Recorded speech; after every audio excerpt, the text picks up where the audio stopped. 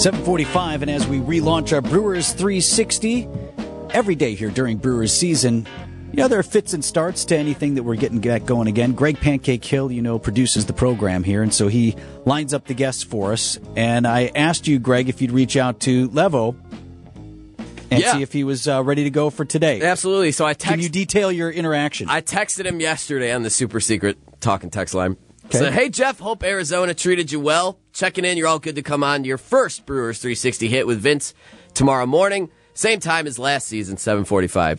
He says, ooh, baby, fire it up. I'll be ready. Yeah! Ladies and gentlemen, Brewers play-by-play voice, Jeff Levering. Morning, Lev. Hey, what's happening, everybody? I can say, yes, I'm excited because I'm back on Central Time for the first time in 6 weeks. But that's why we're doing it. I miss you guys, and we're ready to roll. Let's get this thing going. Oh, man, it's been great hearing you. So not a lot of time. I was interested in this. Not a lot of time for you, certainly for the players, coaches, everybody involved with the Brewers to get settled. You had your last spring training game Tuesday. You got this middle day, and then it's on the road to Chicago. Yeah, it's about 12 hours here in the city of Milwaukee. Nice. I had a chance to reacquaint myself with my bed for, a few hours last night. Unpack the bag, got to pack again just to go to Chicago. But no, I think this team it's ready to go. For whatever reason, Arizona's weather, and when I'm not going to complain about the weather because I know what you guys were dealing with here in Milwaukee too. But it was a colder spring. The best 2 days that they had were the last 2 days for us to say goodbye. So I think they're just ready to get going. The team is all but settled. And I think that they're just ready for games to start mattering again. Spring training can be a grind. It feels like Groundhog Day every day.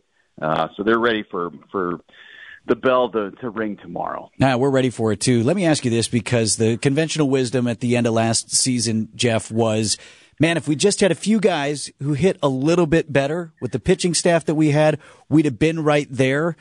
Any thoughts on whether we improved in that department this year as we enter the regular season?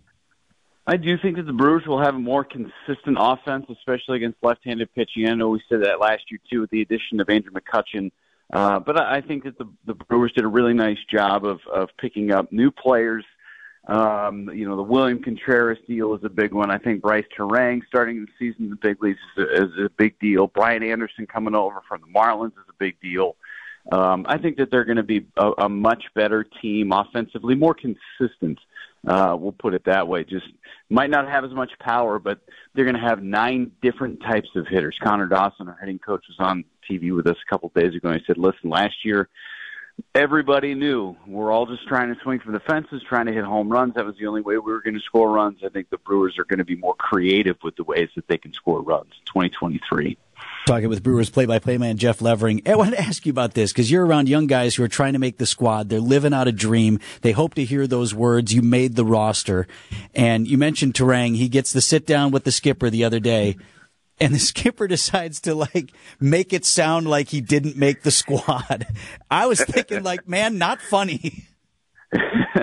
Yeah, we've optioned you to Chicago. Right. And you've heard I've been optioned before, right? So yes. In your first mind, you think, okay, I hear the word option. Oh, man, I'm going back to Nashville. Or, where does Nashville start the season? And then it starts to sink in. It was a big kick to the shins a little bit there for a moment, but then when Bryce Terang figured out what was going on, I think it worked perfectly. And that's the right guy you can do it to, Bryce, because he gets it. He's got that nice, dry sense of humor, kind of like Craig does.